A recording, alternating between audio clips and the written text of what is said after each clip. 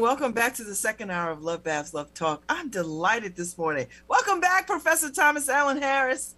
How are you, Babs? It's good to be here. It is lovely to see you. And welcome, John Cesare. John Cesare Goff.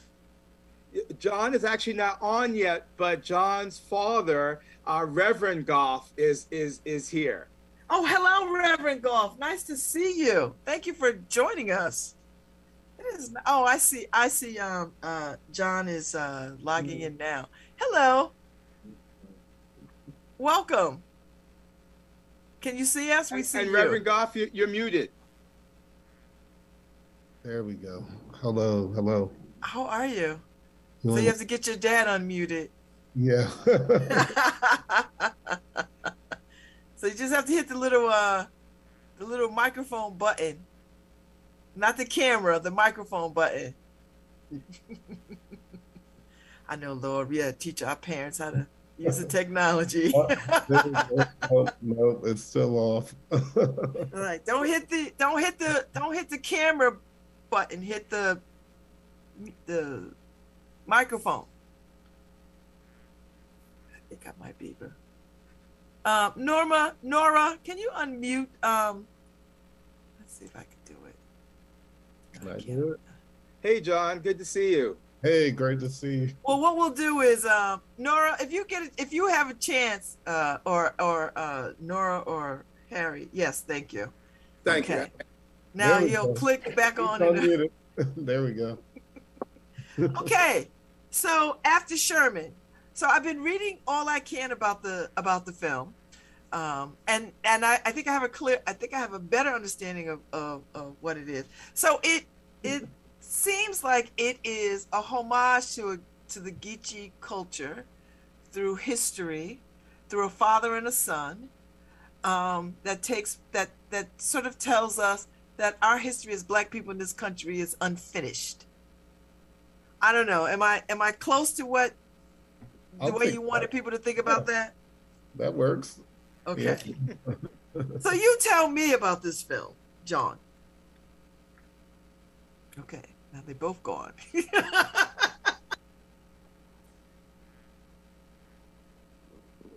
Jeez. I know it's a technological challenge. All right, so Professor Thomas, you tell me, what is your relationship to this film? Sorry. That's all right. I kept defaulting to my earplugs. I get it. All right. So I'll let John start, and I can talk a little bit about. Well, John Goff and his father, Reverend Goff, are coming to New Haven to show the film next week, Monday evening, and that's Monday the 26th, as part of a co-sponsored event between the Yale School of Divinity, of which Reverend Goff is an alum, and also my class, Family Narratives, Cultural Shifts. And so we've been working on bringing this illustrious team with this amazing story for about 6 months. So I'm really glad that they're going to be coming, and we wanted to let the local community know about it. And so I'll let John tell you what After Sherman is about. Yeah, Babs. I love your synopsis. It's an unfinished story of American history told through the lens of my family and the folks in the Low Country. And so what originally I set out to be just my own creative expression and homage to this place that my father has told me throughout my life is my home place, despite actually being born in Connecticut and having to navigate sort of that throughout my life. but really it's the journey of just honoring community, honoring faith, honoring our ancestry as descendants of West African people. Okay, so who had the idea first? Was it Reverend Goff, or was it you, to sort of capture this story, this part of history? It definitely wasn't my dad. I Was think he your reluctant partner? no, he was a willing partner. We had many interviews over the years. It was an 8-year process, and I'm pretty sure I interviewed him no less than 16 times. But every conversation was an interview, was a preparation for, this film. Okay. All right. So tell me, how did you know where to start? And Reverend Goff, how eager were you to participate in this process? Well, first of all, I was more than happy to participate because I thought it was a worthwhile project, which I'm very proud of John Cesare and seeing this through as he journeyed throughout the history of his family, starting with my parents and great-grandparents and great-great-grandparents, over 150 years of having not only property in South Carolina, but most certainly the history. This film, after Sherman, allows individuals to look through the window pane of history of Black Americans in the Low Country in South Carolina. But it's a microcosm of what takes place throughout the Americas, and that is one lived history to be shared and to gain insight and knowledge as we prepare a present generation for the future and to understand one's history in order to make progress for the future. Oh, I love it. So John, you grew up hearing these stories. Was there any time in your life where you're like, you know what, I don't really want to hear another story? and then what was the moment when you said, you know what, this is my story. Let me capture this. I think it was almost the inverse. I grew up listening to the voice of my grandmother and other people in the community. And when my grandmother passed, I recognized that sort of this tonal quality was leaving the earth. And I really wanted to. I took photos of my grandmother, but I really wanted to start recording voices of people and so I started working with my cousin Bunny. Our cousin Bunny Rodriguez, who's a Gullah Uman, was a folklorist and culturalist in her own right, and I wanted to record this because I knew it wouldn't be around forever. Mm-hmm. And Gullah, the Gullah culture and the experience and the language and the tone and the music, that is very specific. Like, you know it when you hear it, at least for a lot of Black folks who know folks in the South. You know it when you hear it. When I was a kid, we used to laugh at people and think, oh, you geechee. But as I've grown up, I realized that it is as close to the African diaspora as we are ever going to get in this country in terms of a culture that is preserved from beginning to now. How does that make you feel? Or do you think of it that way? Or how do you imagine the culture staying relevant and protected? Well, I think everything we've been told is almost a lie because, the written histories that were disseminated weren't necessarily the truth. And people forget that there is an unbroken chain of memories, that there are, traditions that, may not look like what the Western world honors as being encyclopedic, but, certainly deep knowledge. And, it comes through the lens and prism of faith. Like I had a friend, a theologian, who used to joke that, everything we consider American Christianity has been touched by Africanisms, has been touched by the presence of Black people in America and transformed it. It is no longer the same, like that spirit, that shout, that praise, that's something that's uniquely through the African spirituality that, we retained and shared with others we came in contact with. So Professor Allen, how do you teach this? How do you share this part of our culture and history in the classroom? How do you tell students about there's this community of people. It's a very small community, I imagine. How do you remind people that this is important? Well, the class that I teach, that the film is a part of this semester, is called Family Narratives, Cultural Shifts. So it's looking at filmmakers who mine their family archives and stories to shed light on larger social movements. And so part of the class is looking at films and the ways in which filmmakers tell the story, mine their archives. And I have to say, the archives that John and his family and Reverend Goff has generated and preserved have just been amazing. And the way in which John has interwoven these personal family archives with larger public stories, both archives he's found, is just really poetic. It's a journey that not only takes you into a kind of personal history, a regional history, but also a national and a universal kind of story of the poetics of this particular place and this particular journey. And that's what's really exciting. And I try to get my students to actually engage in those similar kinds of journeys through a series of blogs that happen over the course of the year. And they also go into all these different archives and reblend their own family archives, their family photographs with public archives. And so it's a very generative kind of experience. And they can see in this experience that how deeply they're connected with other people who both look like them and share a personal story, and who don't look like them, and that they didn't necessarily think they shared anything with, and I have to share a personal story in terms of this particular film, After Sherman. And that is, and this is something that John and I have known one another, for almost a decade, I think. And we were even in Brazil together at the Afro-Brazilian Film Festival, which I think you should definitely share this film with if you haven't already submitted it.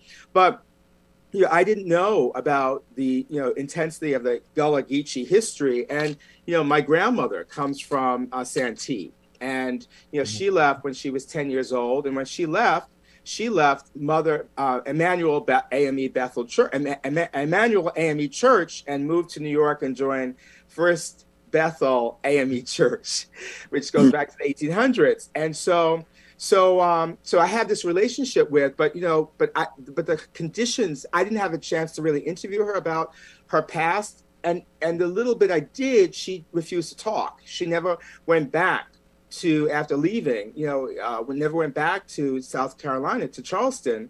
And with the exception of one time after my grandfather died, just before she died, and none of the family went back. And so there's trauma around that. And so to see this film and I see this film, but I'm also like loving the fact that the film celebrates food, and all these different cultural kinds of things, because I'm recognizing certain things. And there's a cookbook, actually, Gullah Geechee cookbook, and I was reading that cookbook in addition to as I'm preparing to receive John and Reverend Goff and at Yale for the screening and the discussion, and realizing how much my grandmother's cooking was Gullah. And so I'm really anxious to speak with you guys about these different subtle things in the film, which is so enriching for me. I read a piece that said that I guess in the opening of the film, Reverend Goff's narration is at the beginning of it, saying there is a birthplace and there is a home place. And Reverend Goff, would you expand on that a little bit? I think I know what you mean by that, but I want to hear you clean it up for me.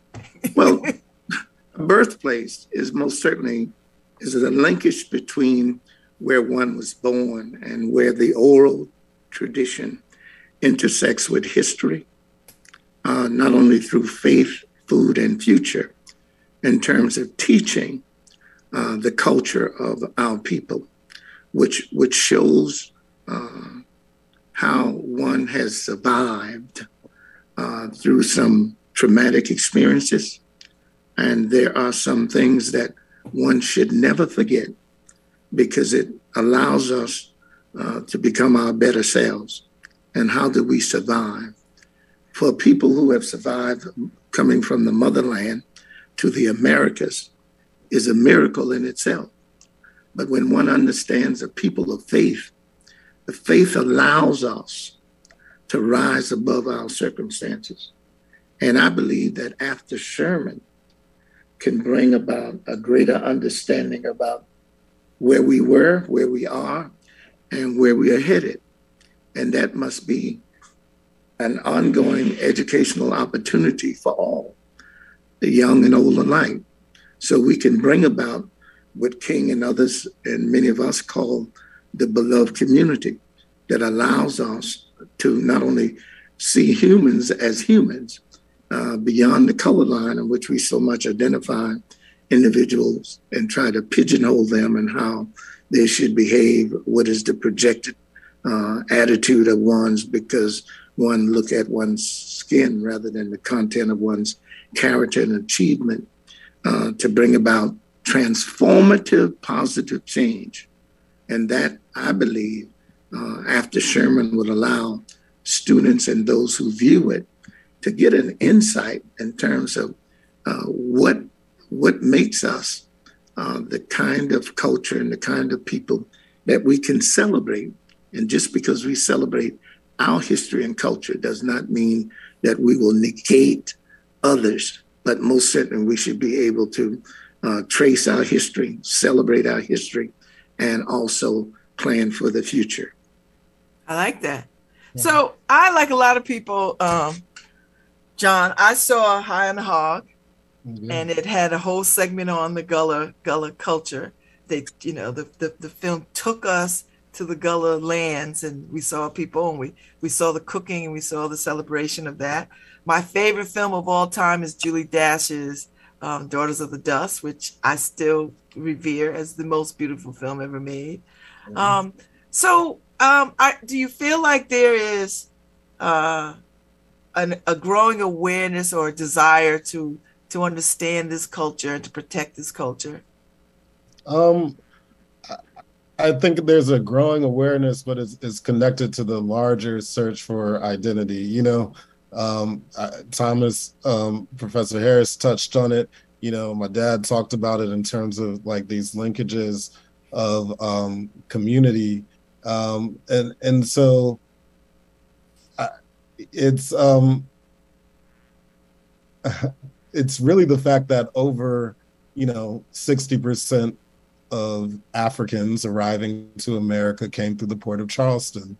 So that means the majority of people who are descendants of enslaved Africans in America are, in one way or another, connected to Gullah Geechee culture. My mother, born in Ohio, family from Kentucky, other side of her family traced through Alabama back to where? To Charleston, and so there is a retention, there is a commonality, there are shared values, there is culture.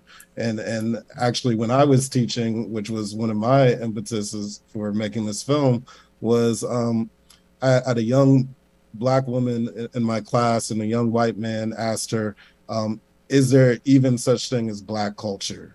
And she said, no, not other than food, and I like had to go jump up tables to intervene, It's like that's the disconnect, like the project of colonialism was successful. We know that Black people in America are also subject to the the ramifications of that project, but it's not all lost, it's all not for naught. And I just had to go mine a few archives and share them. And I think beyond the film, beyond the frame of the film, the collection of materials that I've gathered, the oral histories that were conducted, many of them never appearing in the film, create a larger repository of knowledge that I hope others will be able to access at some point. And it's unbroken. It's an unbroken chain. Julie Dash, Daughters of the Dust, after Sherman, it's all a continuum.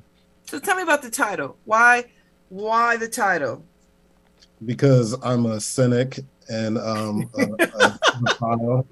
and I loved Ross McAvee's Sherman's March, which was heralded as the first commercially successful documentary, theatrically released documentary.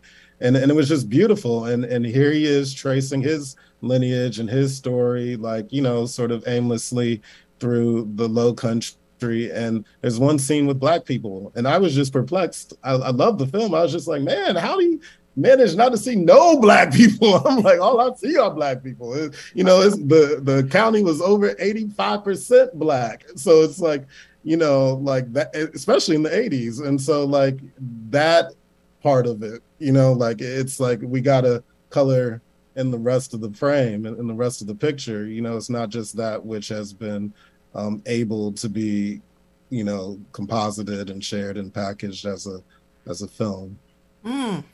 So go ahead, Reverend. Let me say this just for a moment. I think also the documentary calls into question for one to have critical thinking. It raises questions that needs to be answered individually and collectively and as a community.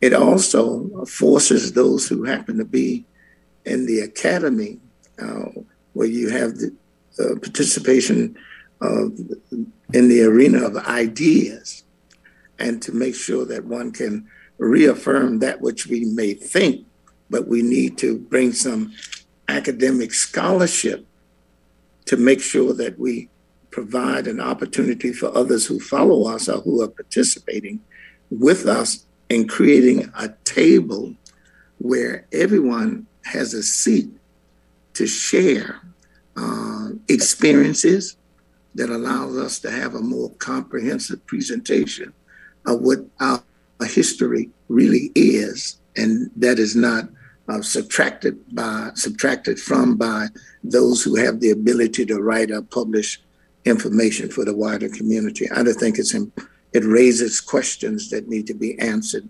And the way I believe that the classes that is being taught at Yale with the professor and this film allow students to engage in that kind of educational pursuit, to ask questions, even if they don't come up with an answer right away, but they can strive to receive answers from others and from themselves.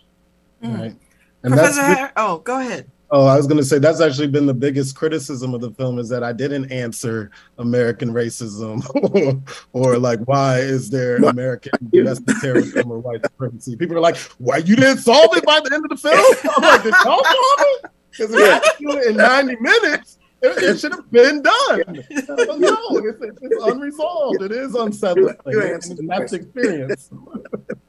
Well, it's still it's unresolved, and look where we are. We're having these ridiculous conversations about critical race theory, right? And it has just captured people's it has captured people's imaginations in a ridiculous sort of way, and so yes, it's still unresolved, and it only comes up because we have not had these kinds of conversations about what has happened to enslaved people in this country, and to tell the truth about that. So, Professor Thomas, did you have people in your class who had no idea of the Gullah culture? Well, we have not had that class yet. That's coming up. So okay. The film is actually showing in the at Yale the Humanities Quad Theater on Monday, and so it's going to be showing on Monday at 7 o'clock, and all are welcome. And I'm not sure, Babs, how do we let people know through the show? I think I've posted it up in our social media site, so it's up. Okay. We have it on our social media pages.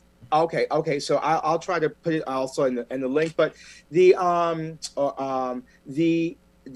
students are going to. It's going to be interesting to see how many students were aware of Gullah Geechee culture, and not only aware of that, but also aware, as John mentioned, of the way in which it is grounding for Black culture, across the United States, and the origins. In the 90s, I went to Brazil because I wanted to experience another way of seeing Africans in the Americas, and I was interested in candomblé and African retentive kinds of things. And it drove me to come back and see and find material that my grandfather shot in Bethel AME Church. And so, like, when I watch this film, it makes me think about, wow, what is, my responsibility for going back to Charleston, which I've never been to, and so it's very, I'm really looking forward to the conversation that comes out of this experience, in terms of having the film there and the public screening, the public Q&A with Reverend Goff, and there's going to be another Yale Divinity alum there as well. And both the public, but also the class, and the class that happens next day.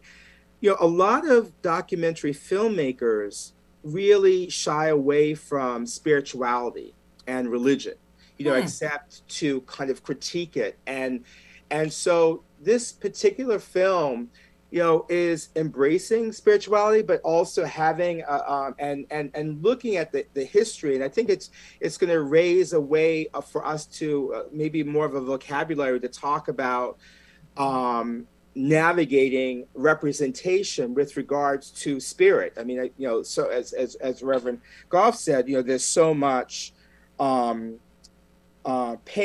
and unanchoredness in the country in terms of, and the world in terms of, who we are, and a relationship to a kind of a grounding within spirituality, however people choose to make that journey. And I think this film, through both through the poetics, through the relationship between a father and a son, and your mother's also, I believe, in the film, allows us to begin to look at it in a way that is not dogmatic, but in a way that is both questioning and also generative. And so I think that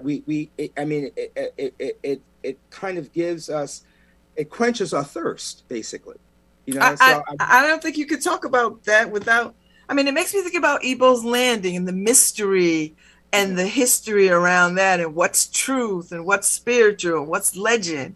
So I just find all that kind of stuff fascinating and uniquely Black. Like, that's such a Black kind of vibe. So I love it. So John and Reverend Goff, talk to me about when y'all were doing this. What was it like to be in conversation with each other about your culture and your history, and how does Connecticut play in that? I know you were born here, but like, how do you add that into the story? Which there's a lot of Black people in Connecticut, contrary to popular belief, and there's a lot of Black people here who have Geechee cultural roots. So I will say that. So I thought most of the Black folks in New Haven or in Connecticut had a North Carolina relationship. Is it also South Carolina? Oh, yes. Yeah. I used to live downstairs. Used to live upstairs from some folks that were Geechee.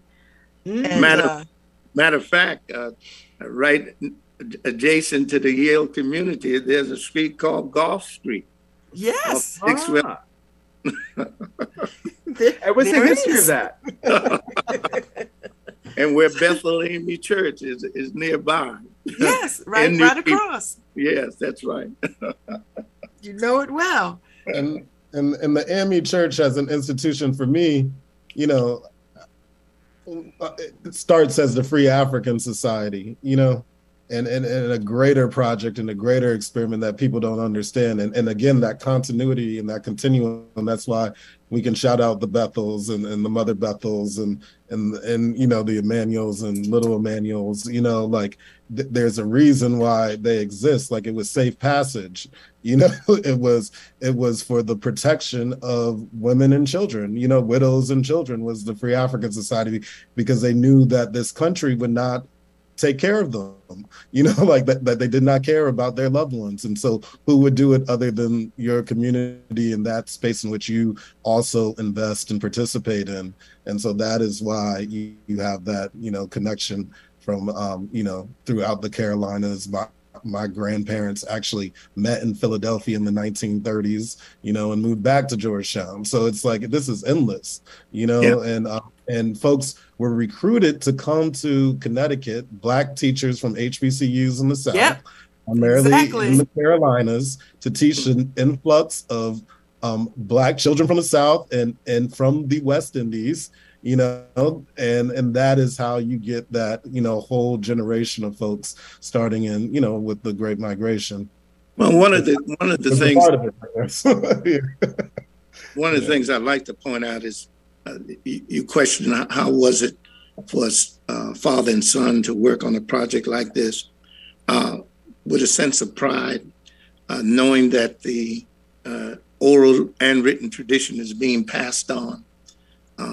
It lives because we are repeating it. I shall never forget sitting in the office of the governor of the state of Connecticut. His name was Governor O'Neill at the time, and Maynard Jackson came to Hartford, Connecticut, and he was sharing the history about how he came from Atlanta to Windsor, Connecticut, to crop tobacco, and that the tobacco that was cropped out of Windsor, Connecticut, was noted for some of the finer tobaccos for cigars.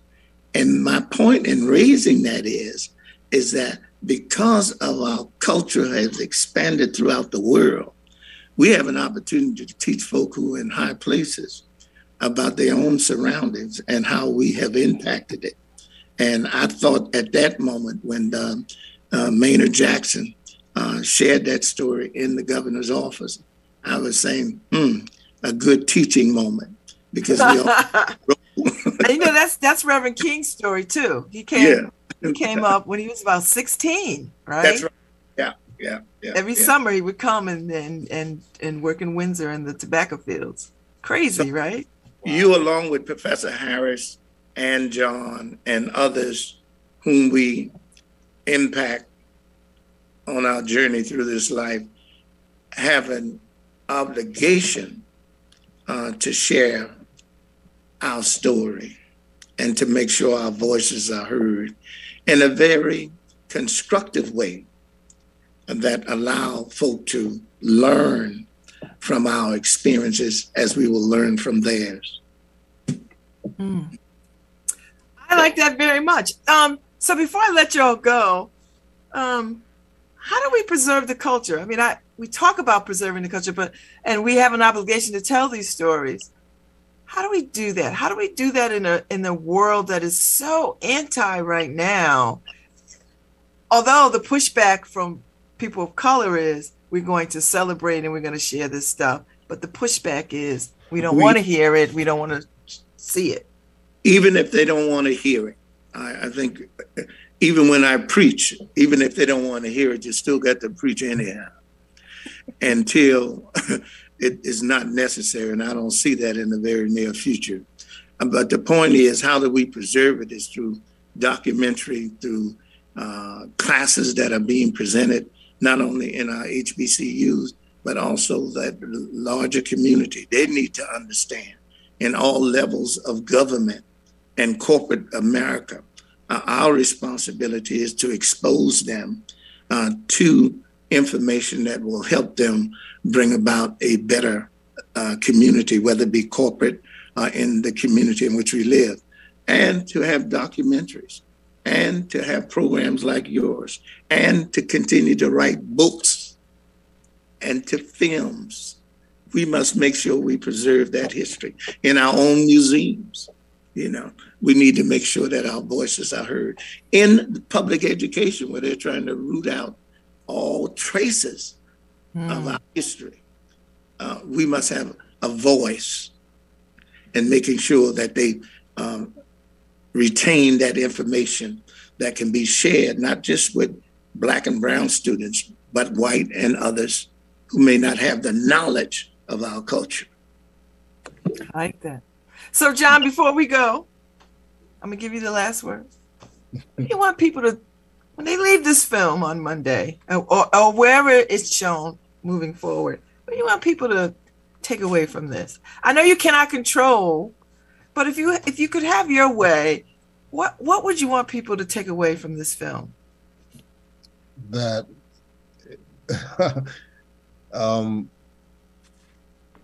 that love is a powerful thing, and it's endless and infinite, and the love that we find within ourselves has been planted and seeded by many generations before, and what a blessing it is to be a beneficiary of that love. Thank you. Thank you, Professor Thomas Allen Harris. It's a pleasure to see you again. You too, Babs, and I'm excited. Hopefully, we'll see you there as well. I'm gonna do my best. On Monday. Yes, I'm gonna do my best. I don't want to miss this. Thank you, Reverend Goff. It is my absolute pleasure to speak with you. And John, thank you. I can't wait to see this film and maybe get a few words with you at the screening, if possible. The screening's going to be screen is beautiful. It's beautiful screening, beautiful sound, and so it's going to be, I'm really excited to be able to host this visit with John and really give the film like a really beautiful presentation, and the discussion, as you could tell, is going to be completely live and beautiful as well. Well, thank y'all so much. It's a piece of art. It's also a film. It's a cinematic experience, so deeper than the themes presented in it. I want people to love and experience just the power of that form. Okay. Thank y'all so much. Thank you. I'm looking forward to seeing this, and I appreciate your time this morning. All right. Y'all go in peace, and I will see y'all on Monday. Blessing. Take care. Thank you so much. Bye-bye. Bye-bye. Have a good afternoon. You too. All right. All right, Nora, Harry, play me out. I'm on my way. The link is on the chat, but it is up on our social media. So I hope people register and come and see this wonderful film.